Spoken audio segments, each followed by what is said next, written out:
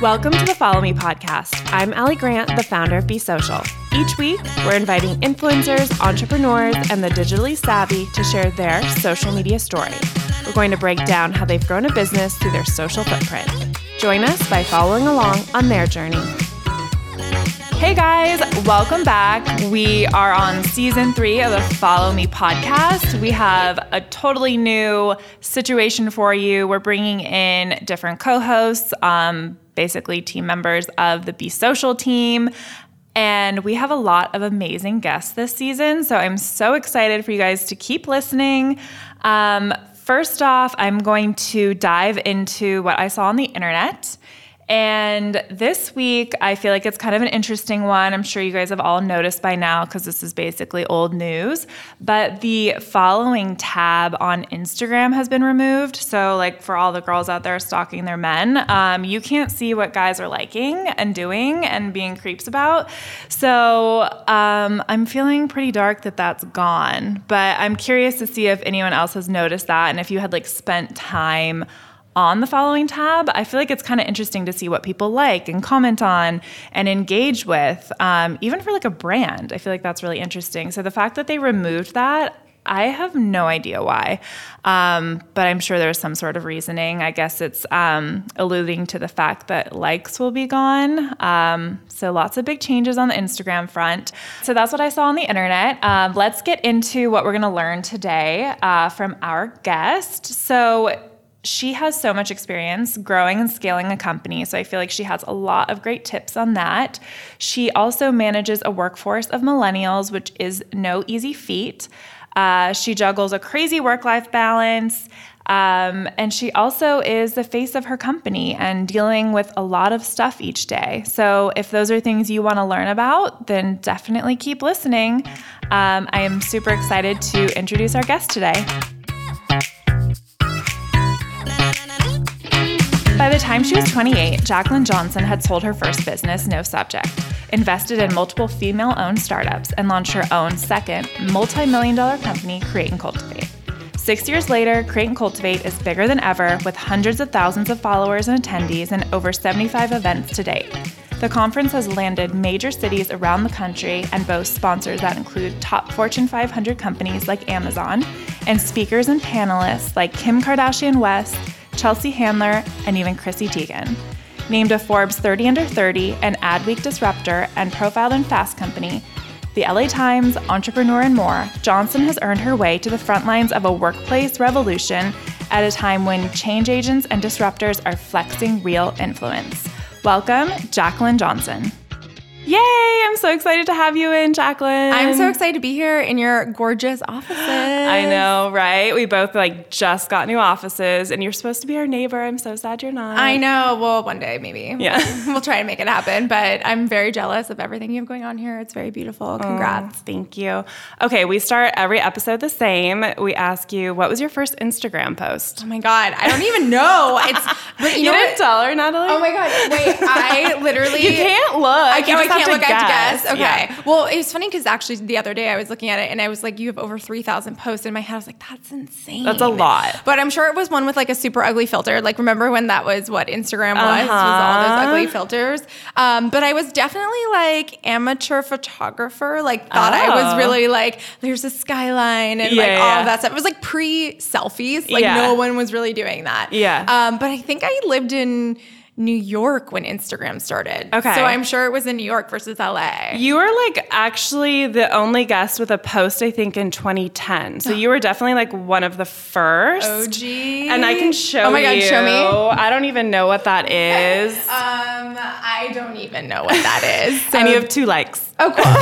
I killed it. I killed it back in the day. I mean, and what was the caption? Just no caption. No caption. Yeah, was caption a thing? I don't know. My favorite is when we bring this up for people and the only like is them liking it. Amazing. Yeah, you're like, that's perfect. So 2 likes, killing the game. I mean, maybe it was like an office. It's an office, which makes sense. Yeah. It's on brand for me. Yeah. It's someone else's cool office because it definitely wasn't mine. Wasn't yours. For sure. So take us back to 2010. What were you doing? Well, I'm curious to know what years most people are, but I in 2010 was living in New York. I honestly was really early to the social media game. So I started working at Attention, which is an agency. Yeah. I think it still exists today. I was employee number 3. Oh, cool. So it was just like these 2 guys who were like, we're doing social media and like at the time, guerrilla marketing, because like, you know, social media marketing didn't exist. Yeah. And they had really amazing clients, you know, and they were like, we have Blue Fly, we have MAC Cosmetics, we have Estee Lauder, and we're like, 2 guys. So we want to bring on someone who's like familiar in the fashion beauty space. Cool. I had experience, and it was a really amazing opportunity because we were working with these brands who were basically like, what is Facebook? We know it's something we need to know about, but how are we participating? What are forums? I'm really dating myself, but like, what are forums? What are blogs? What are all of these things? And like, how are we approaching this as a company? And we were really kind of first to market and having those conversations with brands and building them out. Cool. And I was lucky enough to kind of be there at the forefront, which is probably why I like actually remember the day that we were all in the office and someone was like, there's this thing called Twitter, and it's like you tweet, and everyone's like, what are you talking about? And then she signed on, and then we all kind of created accounts, and I just like remember that happening, which is such a funny moment. I remember setting up Facebook pages that were actually profiles for brands before there was like brand pages. I remember that too. So it's been kind of interesting to be kind of along for the ride versus the people who are coming into the industry now, where it's like, of course you're on social media as a brand.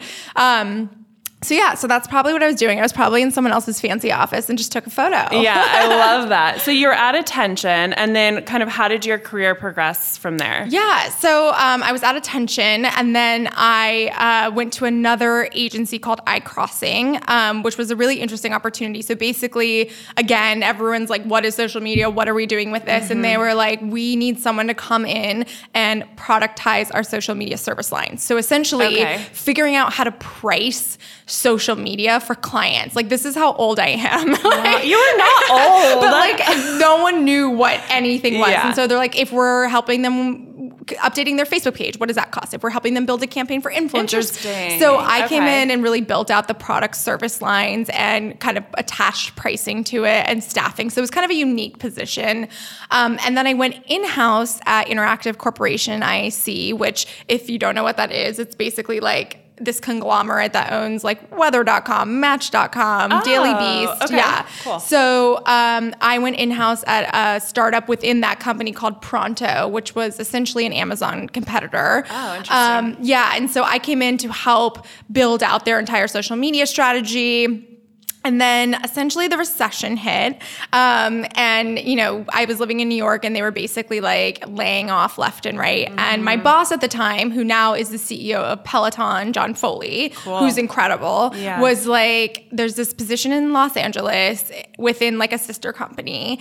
And you'd have the same title, same salary, same everything. And I was like, no way, I'm not moving to LA. Like, I'm a New Yorker. Like, I had black hair and like blunt bangs. I was like, absolutely not. Yeah. And he was like, no, I really think you could be like a big fish in a small pond out there, because I think the social media kind of digital world hasn't really gotten to LA yet. That was so true. Entertainment is really like king there. So I think there's a huge opportunity. So I was like, you know what? I'm young, you know, my lease is up, all the things like are sort of perfect storming. And I moved to LA, took the job there. And then long story short is I was laid off within 3 months. No. So I like uprooted my whole life. How old were you when you got laid off? I was probably 23. Oh, so that just like 22. Broke you, I imagine. I was like, because I was really killing it in New York and had a really great job and an incredible salary, like so much so that my parents were like, are you selling drugs? Like, what's happening? What is social media? We're very concerned.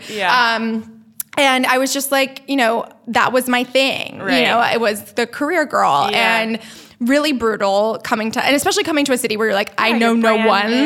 Yeah. So that was really devastating. I like basically freaked out for a couple months and essentially ended up kind of sending that email out that was like, I live in LA now. I'm looking for work. Here's my whole thing. I applied for a gazillion jobs. I didn't get any. Like, I barely got interviews. Why would that be? And I think it was because at the time it was traditional PR, which I did not do. Yeah. So it was like the HL groups and this and that. Yeah. And I was like, I don't do that. Yeah. And then it was entertainment. And they were like, you have no experience. So, or like gaming was actually like a big thing too. Yeah. And I was like, ugh, I don't know. Yeah. But at the time, there was really no one doing it in an agency capacity. Yeah, So it's true. I started my own company essentially on accident after by just getting freelance clients, more employees. Long story short, my first company was like an events and influencer agency. No subject. No subject. Right? Yes. Okay, cool. So, and I had that company for 7 years, and I sold it to Small Girls PR. It was Which acquired. I know them. That's awesome. Yes. How did that come about? So really interesting. So I had known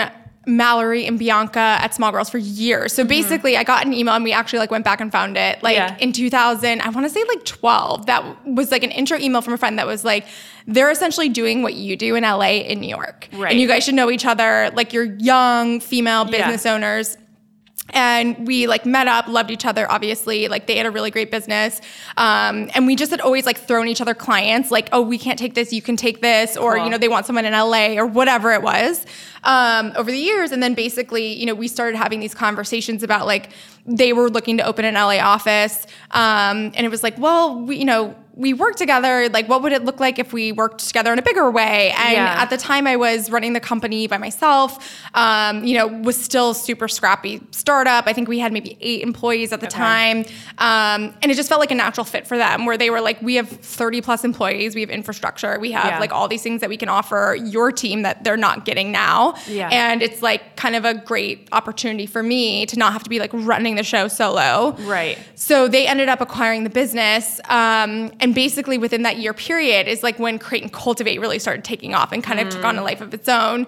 And from there, basically, I was with Small Girls for over a year. So you had to stay in your position as like CEO. And kind of or run president. things. I became president. Yeah. Okay. Yeah. So I stayed on and, worked with them on like a million clients, cool projects, all that kind of stuff. And then essentially when Create and Cultivate, I was like, I feel like this is like a good opportunity for me. Yeah. And they were super supportive and like really great about it. And we still are really good friends. Yeah. Awesome. So do you still have ownership in that or are you completely separate? Yeah. Okay. Yeah. So they took over all the employees, all the pipeline, all the clientele, all the IP essentially. And that is still running here in LA? Yes. Very yeah. cool. And I'm not 100% sure, but I think it's like grown and like become a bigger part of their business. Yeah. Which is great. Amazing. So you're working or you own No Subject and on the side you're starting Create and Cultivate? Yeah. So Create and Cultivate started actually a while ago. So I was like 2011, I think was the first one. But it started as like one-off, once a year, small event to get women together that was making no money. It was not a business. It was just this fun thing to do. Yeah. And it was like that for, I would say, 3 years that I was doing it. And then all of a sudden, I would say like year 4 or 5, people were like,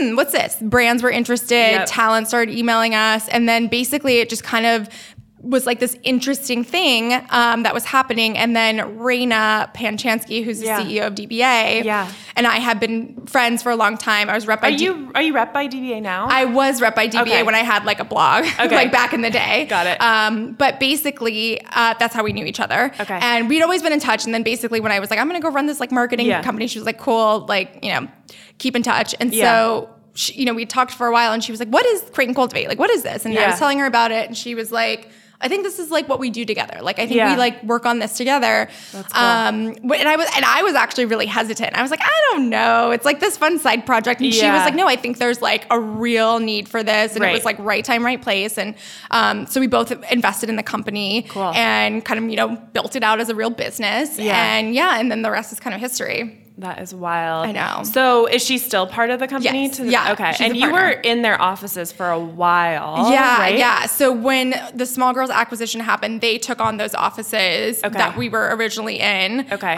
It was both companies. And then we moved into DBA's offices. Okay, cool. Yeah. And then at what point were you like, I'm going to move downtown and get my own office? Yeah, I mean, when we outgrew it, and they were honestly outgrown, like they were growing and we were growing, and then it was just like, oh my God, there's so many of us. Yeah. And also selfishly, I like wanted to be closer to my house. Yeah. And that commute was killing me. Yeah. And it was good. It's just like, also, I think it's so funny because I was trying to explain, I'm like, we're an events business, which just means we have stuff. Like, I know. We do events. Yes. It's just like, you just accumulate stuff. And like, I don't know if you've ever been to their offices, but they're like pristine and beautiful and white. And like, and then you get to the Create and Cultivate section and we just have crap everywhere. Bags and like, and I was totally like, ooh. So I was like, I think we need to get space with storage. That's how our office usually is, like neon signs and like candy and gift bags. Yeah. And, like, boxes. Totally. So I totally get that. So you landed on a place downtown. Yes. Tell me about that process. What was that like? It was a nightmare. So basically, well, it was one of those things where we also had a tight timeline when we had to move. So I was telling you a little bit about this, but it was kind of fast and furious.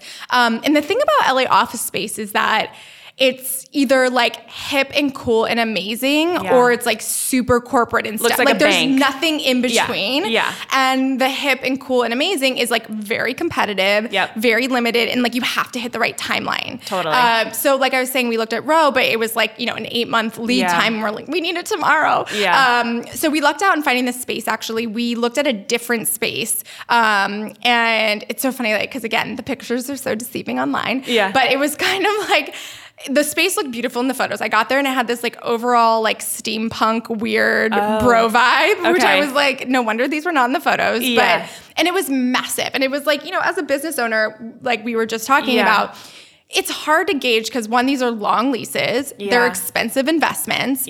And you don't want to buy something that's too small and you don't want to buy something that's too big. And you kind of have, it's like, figuring out that Goldilocks of like just right from a financial perspective and a space perspective. So basically I walked in there and it was huge. I mean, I think it had like 15 built out offices and like 3 conference rooms. And it was amazing, but I was like, that pit in your stomach where you're like, I'm going to be like on the line for this and it's expensive. No, it's really scary. It's a big decision. And so basically he's like, well, there's this space in the street. It's not on the market. There's like a startup that's in there now, but they're moving out. Do you want to go look at it? And we like literally walked a block down and it's the space that we have now, which was kind of perfect. Yeah. So it was great. It has a second floor that we are using for storage right now, but we'll eventually grow into, which is also nice because it gave us that option of like, we could always grow into this space if we need to. And so I love it, like tons of natural light. And you have like a big open space, like the bullpen or whatever, where everyone works. Bullpen, and I think we have like 3 offices, a conference room, and like little kind of like ours. Yeah, breakout areas. Yeah, which is nice. Oh, that's awesome. And I feel like you've grown your team a lot recently. Can you walk me through that? Like, why did you make that decision? Yeah, totally. So we were 8 people last year. Wow. Crazy. And we're 23 now. No. Yeah, so massive growth. And basically what happened was in January, I hired a COO. Okay. Who came in and basically was like, I'm just going to come in for the first 3 months, check out how everything's working, see how everything is like operating. And then after 3 months, I'll come to you with my recommendation. And essentially after 3 months, she was like, I think you need to restructure. And so she brought to the table ideas of like restructuring where we inputted verticals that didn't exist before because we weren't that busy before, So it was like basically like this was working. Like this person was doing 3 things and that worked. But when the volume of work has increased, that person is no longer sustainable as one person. We need to break it out into different areas. So we completely restructured the company, redid our org chart, all of that kind of stuff, and then aggressively hired against it for the last, I guess, 6 months. Wow. So now pretty much all of our positions are hired. We're looking for a few additional spots to kind of fill the team, but the weight of the business has completely changed in the sense that things that felt like everyone was just like, killing themselves to do because we were so busy now feels like a good level. Balance. Exactly. We kind of just did the same thing. We just hired a president. And so she Congratulations. Came in. Yeah, it was also a very big decision. Yeah, huge decision. But she came in and kind of did the same thing, like did her audit of the company and like where we need to shift. We actually closed a department. There's a lot of different changes. Yeah.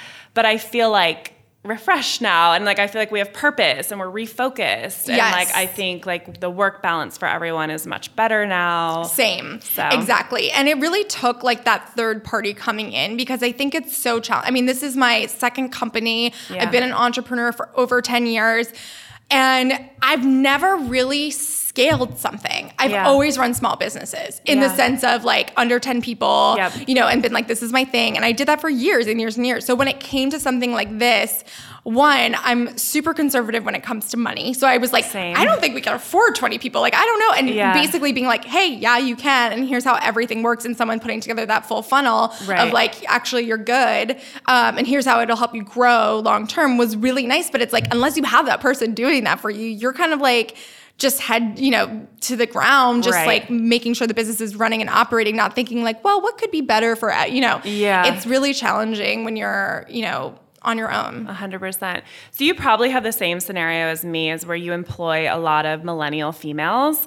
What's that like? What are the challenges? Oh my God. I mean, I feel like we could talk about this forever. It's really interesting. So we have like a very, we have like, I think like pretty much half our staff is under 30 and then like half is over 30. Okay. And it's a very distinct line of the way people work and operate. Yeah. And I think it's really interesting. So, I think for us, when the Me Too thing kind of hit, for instance, all of us who were over 30 were like, here's my story, here's all these things. Like I dealt with this thing, whatever. And what I started to realize was that some of the girls who were working for us, like this was their only job experience that they had was with me as a CEO.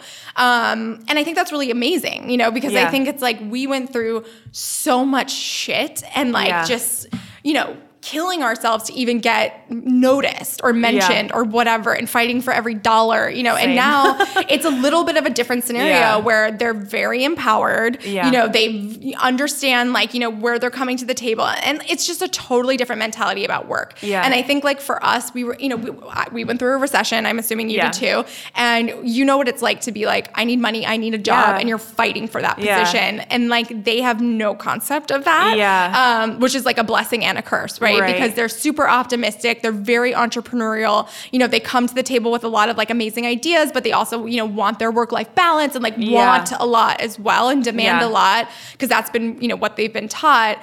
But on the flip side, I don't think there's that back of your head, if a recession hits or if worst case scenario hits or whatever it is, that work ethic, I think, not necessarily the work ethic, because we do have amazingly hardworking women, but like that sense of fear does not exist yet. And I think that's the biggest difference I noticed between them. What about you? I graduated in the recession, so like 2009, 2010. So I like my last year in college, basically all our professors were like, you won't have a job. Like, good luck. Like, you're screwed, basically. My parents are freaking out. I'm like crying all the time. Like, it's just, I ended up getting a job, but I was like, I had this mentality of like so much like fear of like, I have to keep my job. I have to retain my job. I have to like do all these things. And I think there's definitely a shift in that. And I feel like we're so affected by that. And I feel like even all of my work decisions, I'm like, there could be a recession again. There could be this. Like, I'm always thinking about that. So yeah, I feel like we're in the same boat. Yeah. I think my challenge is like creating an environment with like the work-life balance, and like, because I'm like a worker bee. Like, I'm obsessed with working. I could work till like 2 a.m. and wake up at 7 a.m. and work. And I realize that's not for everyone. Totally. And I tend to create an environment that's like, let's work, and go. And so I feel like that's like what I'm challenged with. And we've put into place a lot of things like Fridays. We have summer Fridays like for the entire year now, and we have work from home days. People can bring in their dogs, but I feel like it's so important as like a founder of a company now to make your workplace enjoyable for millennials, because those are your workers now, and they expect a lot and they want certain things from their employer. It is challenging. I would say we have the same issue, and I think I'm the same way. I'm like, I love working. I'm a total workaholic. And I think like twofold discussion points. One is like, I'm very upfront in interviews with people. Like, I'm just like, if you are a 9-to-5er and you are like, I need to catch that yoga class at 4:30, whatever, like, I don't think you'll enjoy working here. And it's not to say that it's like, that's a bad thing or a good thing. It doesn't matter. It's just like, because we've hired people with a specific work ethic, like people who come in that are like that just don't jive with the whole overarching team, which I think is like important to just note. That being said, we have done the same thing. We've like implemented a lot of that, information. I think it's like, whether it's Summer Fridays, same thing. We have dogs in the office, same thing. We have work from home, same thing. We have like, differentiated, personal days throughout the year, whatever it is. Like, we have all of that kind of stuff, which I think is definitely important. But I also think as a business owner, like, we're not Google. And I think that's also really important to note. Like, I know that there's a lot of companies, and maybe you have it too, but like we've hired people from BuzzFeed and Google and whatever who are like, oh, we have unlimited vacation days. And I'm like, I would love to do that. And they can do that because they have 2,000 million employees, and one person gone for a day isn't going to affect the entire company. One person gone at our company is a huge deal, and it matters. So I think it's also important for millennials to understand that too. For small businesses, everyone matters, and every little person counts. And so I think it's just also challenging to figure out that balance of being flexible, but also being smart about growing your business. Yeah, 100%. Do you like managing people? Is that part of the business you like? Or are you like on the creative side and you want to like do and, create new products and things like that? Like, where's your head at? Like, what's your favorite part? I don't love managing people. Yeah. I love working with people. Yeah. I think, and I love the creative part. I'm like a doer. I love coming up with like long-term vision and everything, but at the same time, it's like a team effort. Right. So I love working with people, collaborating with people, all of that kind of stuff. I'm not great at did you get this done today? Yeah. Whatever. And I think that was also a big change in the restructure was everyone reported into me previously. Oh, that's how mine was too. And that's just so overwhelming. And you cannot, you can't spread yourself that exactly. thin. So now we have a GM that came in and now eventually everyone will start to report into her. Okay. Which already it's been, I think, like 2 or 3 months, but it's been a total game changer for me. Yeah. I feel like I can concentrate on things that I wasn't able to before, work on projects way ahead of time. So I think that's important to get out of those weeds, when you're really, really in it. Yeah, 100%. So what is your day-to-day now? Like when you come in the office, what are you like working on? Yeah, so it's a combination of things. I would say obviously the conferences, any event that we have, I'm like on the talent piece, I'm on the sponsor piece. I know everything that's going on. I'm like working with people on, kind of coming up with those ideas and those strategies. But at the same time, I would say the bulk of my day is spent on sales and partnerships. So I do a lot of that in collaboration with our new VP of sales, which was like a brand new department because previously I did all sales for the entire company. I was wondering if DBA was selling in your sales. No. Okay, so it's in-house. Yeah, I mean, it was me, literally. And then we just hired a VP of sales who's like an angel, thank God. I imagine you have like a huge influx of inquiries though, right? Yeah. You're not like going and having a cold call. No, it's mostly like inbound, thank God, at this point, which is amazing. And we're just starting to kind of get a little bit more outbound and proactive on that stuff. And then I would say the other piece of it is like creative. So what does the stage look like? What does the furniture look like on site? All that kind of stuff. Yeah. I feel like you guys like set the stage literally for like events and what they should look like. Aww. Talk me through that. Like, do you have vendors you use? Like, what is that process like? Yeah. So, I mean, it's a combination of things. We do everything in-house in terms of the creative, which is really amazing. And like, we get so many emails that are like, can I hire the person who like designs your stage? And I'm like, it's me. Yeah. No. Not for hire. I know, not for hire. I'm so tired. Yeah. But we use like a bunch of different vendors. We try to use as many female-owned vendors and companies as we can. But because we do events all over the country, it kind of varies. And we love to like kind of source locally too, depending. But yeah, we try to come up with like different looks and feels. I'm always trying to look for like inspiration and cool things that we can do, like things that are outside of the box that you don't always see at events. Yeah. So we're really like obsessed with the attendee experience. So from the moment they arrive to the moment they leave, we want to ensure they have the best possible experience. And so that's what we really just like focus on. And you do that so well. It's just like, it's wild. Thank you. Like I look at all of it, I'm like, wow, this is just goals. Oh, you do a great job. I know the answer to this, but some people listening might not. How does Create and Cultivate make money? Yeah, totally. So, I mean, it's a great question. Yeah. So it's a combination of things. One is ticket sales. Obviously, that's not a huge piece of it, but we do charge for tickets. 2 is sponsor dollars, so brand partnerships. And that's what we really try to rely on. We try to take as little money as possible from our consumers because we do want this information available to as many people as possible. Yeah. So sponsorship brand dollars is the bulk of it. And then ticket sales. And then we also just launched our membership, which is really exciting. Yeah. So basically, we launched Create and Cultivate Insiders. It's a membership program where you can sign on as a digital and event member or just a digital member. And basically, as a digital member, you get access to all the panels. So essentially, our video vault of past panels and future panels, as well as exclusive downloads. So things like business plan, small business checklist, like a lot of the really tangible, tactical information that we have. We also do, and you should totally do this, monthly digital mentor sessions. Oh, cool. So we've had VCs, lawyers, PR experts, whatever it is. They do a digital mentor session. We have about like 100 attendees tune in, which is awesome. And these girls are so excited and have so many questions, which is great. Yeah. And the events piece of that membership gets you like front of line passes, exclusive perks on site, meet and greets with talent, like all of that kind of stuff. Cool. I love that. Kind of shifting gears, but I feel like, so our company, we work with a lot of female founders and brands, and I feel like there's such a time for like founder-facing companies. I want you to kind of talk me through like you being your own influencer and kind of running this company, being the face of it, and the challenges that kind of go like around that. Yeah, totally. It's actually really funny because I was talking to our GM about this, and she was, she's come in and always known me as like the face, the this, the that, like the talent essentially. Right. And I was like, I did not sign up for this. I go, look at this photo of me from a CNC 2017. I look like a dead body on stage. I'm wearing a full production outfit and I literally have no makeup on and I'm like definitely casually sweating. I'm like, this is what I was a producer. Like I was an event producer. Mm-hmm. And so that was what I, was kind of doing. And then obviously this wave of like female founders. And I mean, look, it's amazing. I love it. I get to like meet incredible women who are starting awesome businesses, give them advice and help them out. That's why I started the business in the first place.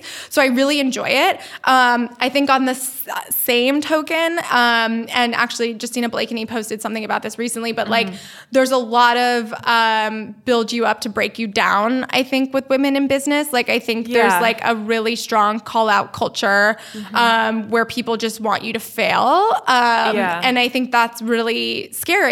Like, and you see it happen all the time, with people. And I think, sometimes I'm just like, I get so many emails about people who are just like, you should have done this. You didn't have enough of this. You didn't do like all negative, negative, as if I'm like some massive corporation. And I'm a person. And I think like sometimes that can really affect, people. And I just think there's a little bit of an epidemic around that of women just being like, you're not this enough, you're not fat enough. And the expectation is so high. And so that's challenging. But other than that, I mean, I love it. I think it's great. The community we built is amazing. And if I can be the face of that, like amazing, like that's just an added value. Yeah. And you started doing like your own like collaborations with brands and stuff. Like how does all of that come about? Yeah. So mostly inbound and mostly from people that we're already working with at Create and Cultivate. So kind of working with them on, kind of bigger picture items. Because the thing that happens with Create and Cultivate a lot is that brands want to work with us, but we're not a person, right? So they're like, if they're a clothing line or this line, they're like, well, who's using the product so that's kind of how that came about. But it's always great because there's always really great integration into like different partnerships. So people like a MasterCard that we have a massive partnership with on the CNC side, I'll go speak at events for them. I can help be the face of their small business in some capacity, and also get like my friends to be part of it too. I mean, it's a really organic way to like work with a brand that's already working with Create and Cultivate as well. Yeah, I love that. Okay, so I think we're going to go into fan questions, and these are just like rapid fire, answer quick. What person or brand is changing the game? Ooh, I mean, I always like to shout out because I think they do such a great job on social is Kristen S. She has her own Target line, all of that kind of stuff. I mean, I think her content is so beautiful. She does such a good job. She does a really good job of answering like customer questions, integrating the product into things. And I just think she does a really good job. Yeah, I agree. She has a hair care line, right? Yeah, exactly. Does she do your hair? She used to, but now she's too busy. Sad. I know. She was like, basically got to the point, she's like, I can see you at 11 p.m. Can you come over? And I'm like, you're psycho. You need to stop doing this. You're the CEO of like this massive company now. But yeah, for many years she did, and that's how we knew each other. Best tips for networking? I think, I give this one a lot, but I think it's a good one, is that to network horizontally versus vertically. Like, I think like a lot of people try to network with people who are way more successful than them or a higher level than them. But I think it's important to network like across the board with women who have, your position at a different company or whatever it might be. Yeah, I love that. Who is your favorite entrepreneur right now? Well, I actually just invested in a company called Live Tinted. I don't know if you're familiar with it. I am, yeah. So Deepika Mutyala is the CEO. She's an like a beauty influencer in her own right. And she launched a new line that's specifically targeting like women of color. Cool. And it's awesome. It's really, really smart and really cool. And so I'm really excited about that. That's awesome. So you're taking your own capital and investing that. Yeah. Is that something you want to do more of? Yeah, I've done it kind of a few times. So I was an investor in Away luggage like early on, which was awesome. I'm an investor in Live Tinted, investor in Chill House, Cindy Ramirez's company as well. And then I advise a lot of companies also. Yeah. I love that. Yeah. What do you like most about your job? I think definitely the community. It's so cool because I get to meet so many women from all over the country who are starting like the most insane, awesome businesses. So like this one girl actually came up to me and I was like, this is genius. She created a jewelry line for people with anxiety. So essentially all the pieces move or shift in some way so you can like play with them. Oh, interesting. So cool. I'm like, this is amazing. Like, I'm so excited I get to meet you and hear your story and like be a part of it in some small way. So I think it's just like that never gets old to me. Yeah. And least favorite part of the job? I mean, I guess I would say, I want to say the travel, but I like it, but I hate it at the same time. I'm a homebody. I hate traveling. Yeah, I do. I travel all the time. I feel like I live on a plane, essentially. Yeah. But at the same time, there's times where I'm like, oh my God. Like, and I'll get home and like not leave bed and just binge Netflix. My husband does not get it. He's like, what's wrong with you? I'm like, I need from this. that. Like, yeah, it's really, really challenging. So I think that's one of the things that I struggle with. It's just being on a plane all the time. Yeah, I feel you. What is your personal mantra? I guess I would say, resiliency required. I mean, that's like a big one for me. I think, you know, what we do is very hard and really challenging. And I think people don't often realize that. And so, you know, resiliency required has always been kind of I like that rallying cry for me because it's like just knowing that like this too shall pass, I think is so important when you're an entrepreneur. Like, oh my gosh. Girls will run into my office and be like, end of the world. Like this is like crashing and burning and da-da-da. And I'm like, all right, we got this. Like nothing phases me anymore. I feel like I'm just like ready to take on anything after I've been doing this for so long. So I think it's about being resilient and being, you know, bringing your like essentially being a human in those situations. I feel like being an entrepreneur, you get so beat up. Like I kind of feel the same way too. I'm maybe not quite there yet where I can like take any punch, but before, like a couple of years ago, I would like cry over it. I would be so upset. I'd like be so consumed with any little thing. Now I'm like, okay, take a step back. Like we'll get through this. Yeah. No, I was like that for a long time too. And I feel like in the past like 3 years, I'm just like, bring it on. Bring it on. I'm just like, what's next? Yeah, come on. What's next? Like, come at me. Yeah. Yes. Best advice for when applying for a job? I mean, this is my advice, I would say, is send a PDF, not a Word doc. Oh my God. Send a PDF. God. Open it. You can't even see it. It's all jumbled. I'm not even opening it. I'm not opening it. I'm like, I don't care. That's such a good one. Yeah. Send a PDF. I love that.